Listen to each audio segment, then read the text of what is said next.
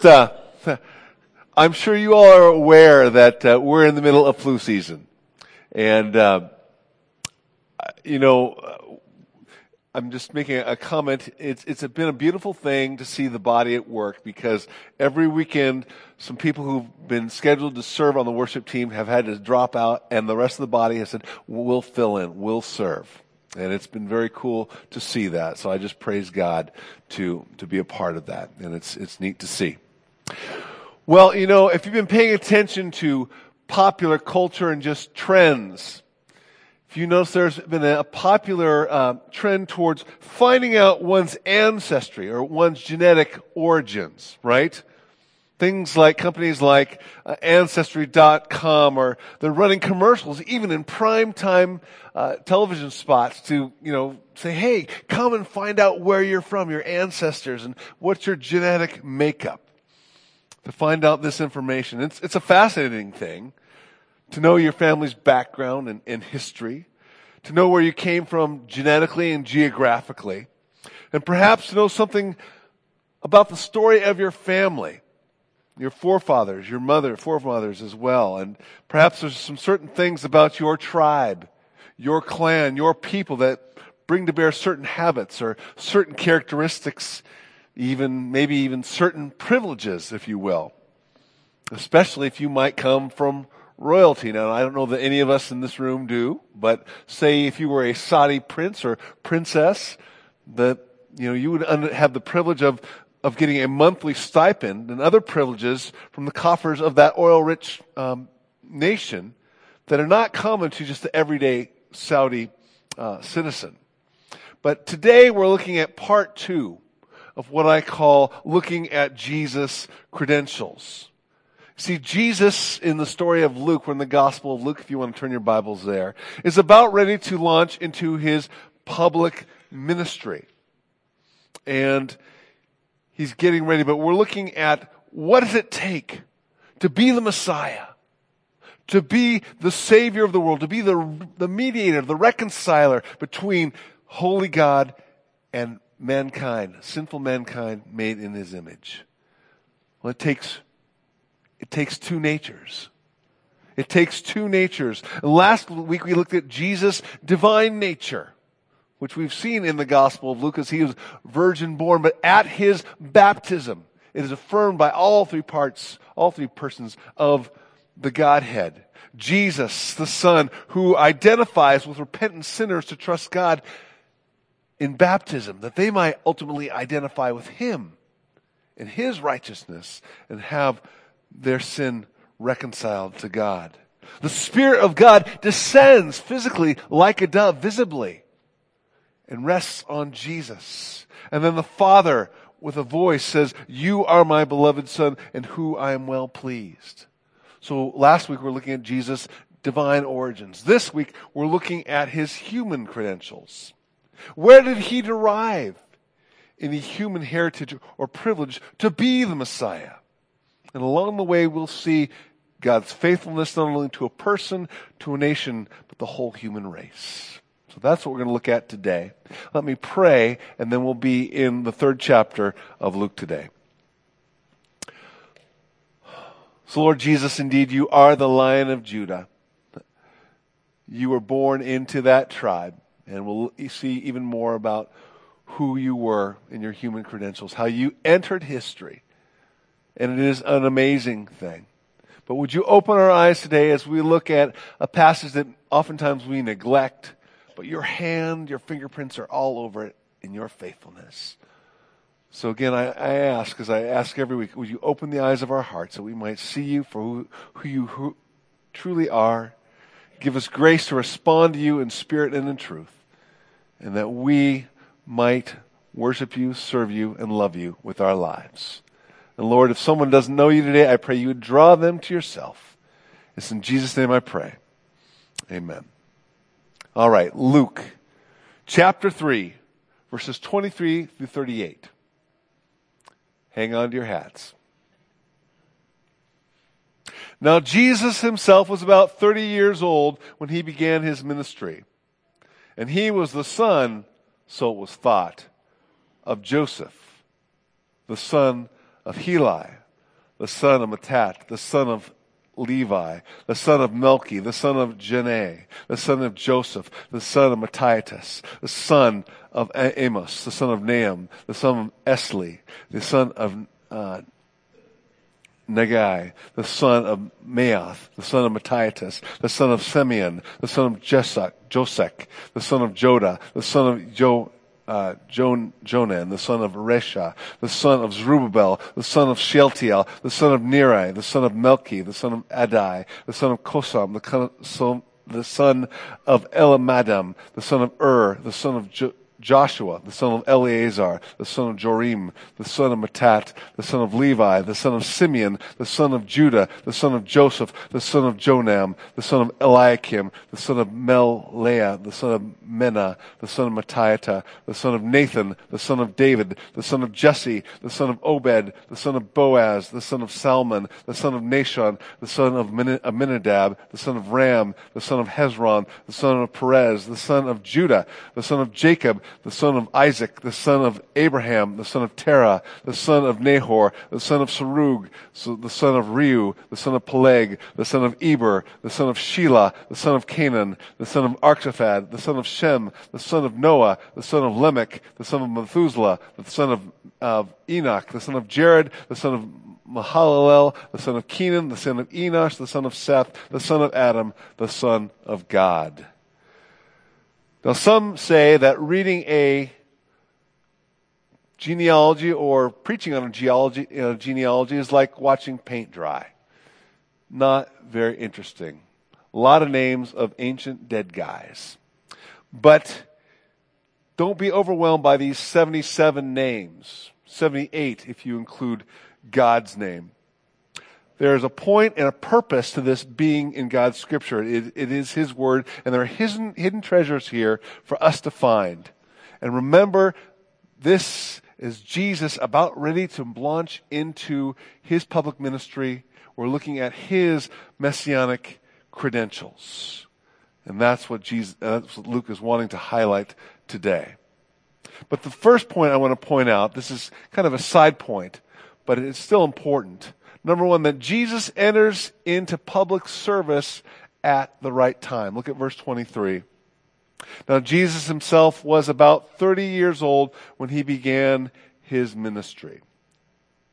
Luke, of all the Gospels, has the most information about Jesus' early life. His birth, his boyhood, and now his growing up. And at the end of chapter 2, verse 52, it says this: He grew in wisdom, stature, and favor with God. He grew up. Now, there's no scripture that says you have to be 30 to enter the ministry in public service, save for the priesthood. But Jesus, in his 20s, was probably quite capable. But 30 is the acceptable age for public service in Jewish society, highlighted by a few patriarchs. Joseph, the son of Jacob, becomes vice pharaoh at the age of 30 in Genesis 41:46. The priests, and this is commanded in Scripture, you could not do your priestly duties until you were 30, and then you go to age 50, and then you were in retirement, or you could kind of help, but you were no longer on the A list, if you will, for the priesthood. David himself becomes king at the age of 30. And the prophet Ezekiel is called to be God's spokesman, his prophet, at the age of 30 in Ezekiel 1:1. Jesus may have done just fine at the age of 20, coming and being the Messiah, if you will. But let's face it, Jesus' ministry was a radical message that was different than Judaism of the day. And if he entered into that ministry at the age of 20, it quite possibly could have been just regarded as him being immature. So this is God's timing. Jesus is trying to keep in step with the Father, so he enters the ministry. He's baptized at age 30 that he might identify with us. But here's the thing also, as we go into this genealogy. Jesus was born into the right family. You see, in many societies, and in Jewish society, what tribe you were born into gives you certain rights. It has to do with the transfer of land, right? If you've read the story of Ruth, there's a man named Boaz, and he's able to redeem the land for Naomi and Ruth because he is a kinsman redeemer. Someone else had the first shot at it, but he passed on that, and then Boaz was next in line. He could both redeem the land, and he could redeem Naomi and Ruth themselves because he was in the same tribe. Also, only the Levites could serve in the tabernacle and the temple.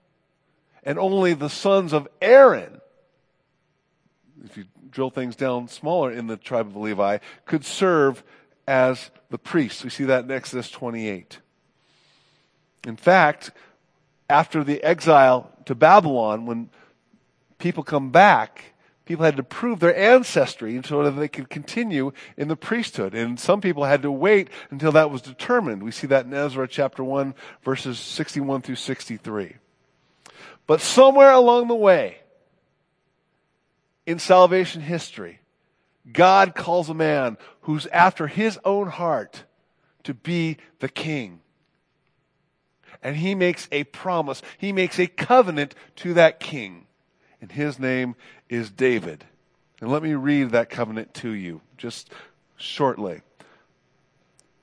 This is 2 Samuel chapter 7, verses 11 through 16. The Lord declares to you that the Lord himself will establish a house for you. And when your days are over and you rest with your ancestors, I will raise up for your offspring to succeed you, your own flesh and blood, and I will establish his kingdom. He is the one who will build the house for my name, and I will establish the throne of his kingdom forever. And I will be his father, and he will be my son. And when he does wrong, I will punish him with the rod wielded by men and the floggings inflicted by human hands. But my love will never be taken away from him, as I took it away from Saul, whom I removed from before you. Your house and your kingdom will endure forever before me. Your throne will be established forever. Eventually, in the land of Israel, it was established that really only a descendant of David could be the king. Only a descendant of David could be the Messiah. You know, we understand that actually quite well here in our own society, in America, in our Constitution, right? Only a citizen born in the United States can be president. We understand that. Even so, only a descendant of David could be the Messiah. That was well established by the time Jesus comes onto the scene in the first century. In fact, Jesus asks the questions of his challengers. Hey, let's talk about the Messiah. Whose son is he? He says in Matthew 22, verses 41 and 42. Or you can read about it also in Luke 20, 41 through 44. And the answer is, he's David's son. Only David's son could sit on the throne. And in the royal succession, 20 men sat on that throne. Some good, some not so good, some faithful, some not so faithful, some godly, some scoundrels. And the last king who would be conquered in 586 BC, he would be exiled to Babylon, and then they would return. They would return 70 years later. And various people would rule. The Medes and the Persians, Alexander the Great, and his generals, the Seleucids, the Maccabees, Herod, and now Rome. And the hope of the people is that somehow God would raise up a descendant of David to come and kick out the Romans. And he would reign and rule again. But they come back 70 years later out of exile, and this is now probably 470 years later. They come back, and their genealogies are intact. People know where they came from. People know where they came from. Now, here's what I want to point out. In the scripture, there are two genealogies of Jesus. The first one is found in Matthew, chapter 1, verses 1 through 17. Here's the one we have in Luke. at first glance at these genealogies, they seem to be the genealogies of Joseph, Jesus' adopted father. And it says, again in verse 23, talking about Jesus, he was the son, so it was thought, of Joseph. In Luke, Joseph's father appears to be a man named Eli, or Heli. In Matthew, his father is a man named Jacob. Now, what do we do with this information? How does that work? There are two genealogies here. What is the difference? If you don't mind, I'm going to drill down to this because it really points to what this genealogy in Luke is trying to point to. See, there's differences, first of all, in order. In Matthew, it's from the past, starting from Abraham, to the present.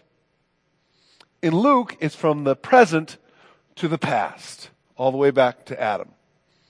And then there's just the number of names. Matthew puts it together in 4 groups of 14. Actually, David is repeated twice, so there are only 41 names. Luke here, there are 77 names, 7 sets of 11. But here's the truth. Some names along the way are omitted.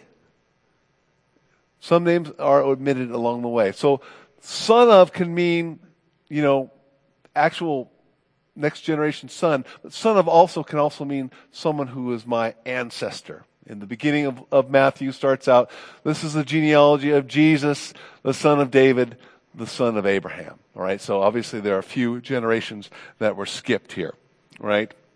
But there's also the length. Matthew's is from Abraham to Jesus. Luke's is from Jesus all the way back to Adam. See, Matthew is addressing the question. Jesus is the Messiah who keeps the law. And he's descended from Abraham, the one who God called out. Whereas Luke, he's addressing Gentiles. Gentiles who need to know that God has reached out to the nations. God who is a Savior of all mankind. He's a descendant all the way back to Adam. And Jesus himself is the second Adam. And we'll see that next week. What is the same between these two genealogies? The group of names between Abraham all the way to David. But here's where the major difference is. When you get to David, everything after that, the names are completely different except for 2 names, which I think honestly are 2 different groups of people with the same name. We can talk about that some other time. But in Matthew tracks the monarchy.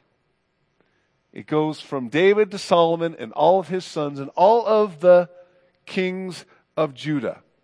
You see, Joseph is in the bloodline, the royal bloodline of David. Joseph is the legal heir of the throne of David. All of Joe's ancestors were kings of Judah to the end. And you get to this one name in Matthew chapter 1, verse 11. A man named Jeconiah, also known as Jehoiachin. And he only reigns 3 months, and he's taken into exile, alive, in Babylon, and he lives the rest of his days there. But his is the only line of the kings that survives. Everyone else, all the kings and their sons die in exile. And he has a son named Shealtiel, who has a son named Zerubbabel, who after the 70 years of exile will come back to Jerusalem and help set the foundations for the temple. But here's the thing. He never returns to the throne. He never returns to the throne. Because for some reason, I don't know who Jeconiah was or who Jehoiachin was, but he must have been a bit of a scoundrel because God curses him. And this is the curse in Jeremiah 22, 28 through 30. This man Jehoiachin, a despised and broken pot, an object no one wants, why will he and his children be hurled out and cast into the land they do not know? O land, land, land, hear the word of the Lord. This is what the Lord says. Record this man as if childless, a man who will not prosper in his lifetime. For none of his offspring will prosper. None will sit on the throne of David or rule anymore in Judah. Wow. That's a pretty sobering statement. So theologically, how does God deal with this? If the royal offspring can't sit on David's throne, we're stuck. How does the Messiah come into place? How's God going to overcome this issue? It's Luke's genealogy. You see, after David, the lineage doesn't go through Solomon. Solomon has a brother named Nathan. Whoop, whoop. That's right. He is Bathsheba's third son, a son of David, and Nathan's line does not go through Jehoiachin, but he is in the bloodline of David, a descendant from his body. And in truth, what I think we have here in Luke is Mary's genealogy, not Joseph's. Mary's genealogy. Now, how do we know that? How do we know that? The text seems to say the opposite. I'm just going to make a quick case if I can for this, all right? So bear with me. First of all, in this sentence here, in verse 23, talking about Jesus, he was the son, so it was thought, of Joseph. We already know that Jesus was virgin born. He was not the blood relative of Joseph. And Joseph, not being his father, the Greek does not next say, and Joseph was the son of Eli or Heli. It's very interesting. I think it's kind of a parenthetical statement where it just kind of isolates Joseph as it was thought that he was the son, he was the father. Jesus was the son of Joseph. But then it goes on to use the definite article. And if you have no idea what I'm talking about, just listen. This is how it would translate. So it would be, Jesus was thought to be the son of Joseph, but that of Heli, who was that of Matat, that of Levi, that of Melchi. You see, Joseph is kind of isolated there, and he goes from Jesus to his maternal grandfather, whose name is Eli or Heli. Second of all, just the whole context of the first 3 chapters of Luke, it's all from Mary's perspective. It's all about Mary. She's the one who hides these things in her heart. She's the one who tells about Jesus who got left in the temple. Joseph is just kind of in the background. Third of all, just this thing that is said by Gabriel. And he's talking very literally. Chapter 1, verse 32. The Lord will give him the throne of his father David. This is before Mary and Joseph have come together. Mary is a blood relative of David. And then then God's promise to David. I will raise up from your offspring to succeed your own flesh and blood. He's very specific. Also, this is affirmed by the early church. Romans chapter 1, verse 3. Regarding his son, talking about Jesus, who, as to his earthly nature, or according to the flesh, was a descendant of David, or of the seed of David. It's very, very specific. Also, one other thing I want to point out. Jesus was a bit of a controversial character, wasn't he? You know what? If Jesus were not indeed a blood relative of David, because the genealogy records were out there for everyone to see, they would have brought this up. They wouldn't have let this go. They would have brought that out. Certainly they would have brought that up as a matter of contention. You can't be the Messiah because you're not a blood relative of David. And last of all, this is a unique event. I mean, how do you record a virgin birth in a genealogy, which typically includes men's names? So Luke goes from Jesus all the way over to Eli, his maternal grandfather. Ironically, you know the one who mentions the women? It's Matthew. And they're all scandalous women. They're all scandalous women. You've got Tamar, who has a illicit relationship with her father-in-law, Judah. You've got, okay, now I'm working here. Rahab, thank you. The women knew this one. Rahab, the harlot, right? And then you've got Ruth, who is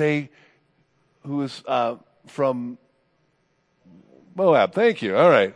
Someone else please preach the sermon. But you know why I think that's there? Because in the midst of the law, there is grace. In the midst of the law, there is grace. And I think Matthew's trying to illustrate that. But let's get back to the main point. Between these two genealogies, right? Jesus is the legal father to David's throne through the line of Solomon as Joseph's adopted son. That's Matthew's genealogy. Jesus is the blood relative of David, and he escapes the curse of Jehoiachin, and he physically is able to fulfill that role as Messiah through the bloodline of Nathan. That is Luke's genealogy. Now let me say this. This does not diminish at all the names that follow after David. God made some pretty significant promises to Judah, to Jacob, to Isaac, to Abraham, to Shem, to Noah, and our forefathers, Adam and Eve, to have a son, a descendant, whose heel would be bruised, but who would crush the serpent's head. And there are many times in salvation history that this seemed to be threatened. This seemed to be impossible. This seemed to be being put out of existence. But God protects it and takes care of it. And says, no, I am going to be faithful to my promise. I love this quote, and I don't even know who this gentleman is, which is on the side of my Bible, but it says this: God is a God of promise, and he keeps his word even when what seems impossible, even when circumstances seem to point to the opposite. My friends, God is the same God that we serve, that he made promises to David. And he's going to be faithful to bring those to fruition in our lives. You see, Jesus, the second person of the Trinity, he enters into our broken genealogy. He enters into our brokenness to make good the salvation promises of God. And he comes to identify with us, not to be infected by sin, but to break the chains that we cannot break ourselves. And it's not lost on me that this genealogy goes all the way down to Adam. Because Adam dropped the ball. Adam failed. But Jesus comes to live the life that Adam could not, nor can we. To pay the debt that Adam couldn't pay, nor could we. To come and restore us to God. Because Adam couldn't and we couldn't. He is our perfect Savior because he has the perfect credentials, both God and man. And he came on a mission to seek and save the lost, that he might restore us to himself. And as the old hymn says, hallelujah, what a Savior. And so now we're going to enter into a time of celebrating exactly what he did to buy us back to God. To remember that he did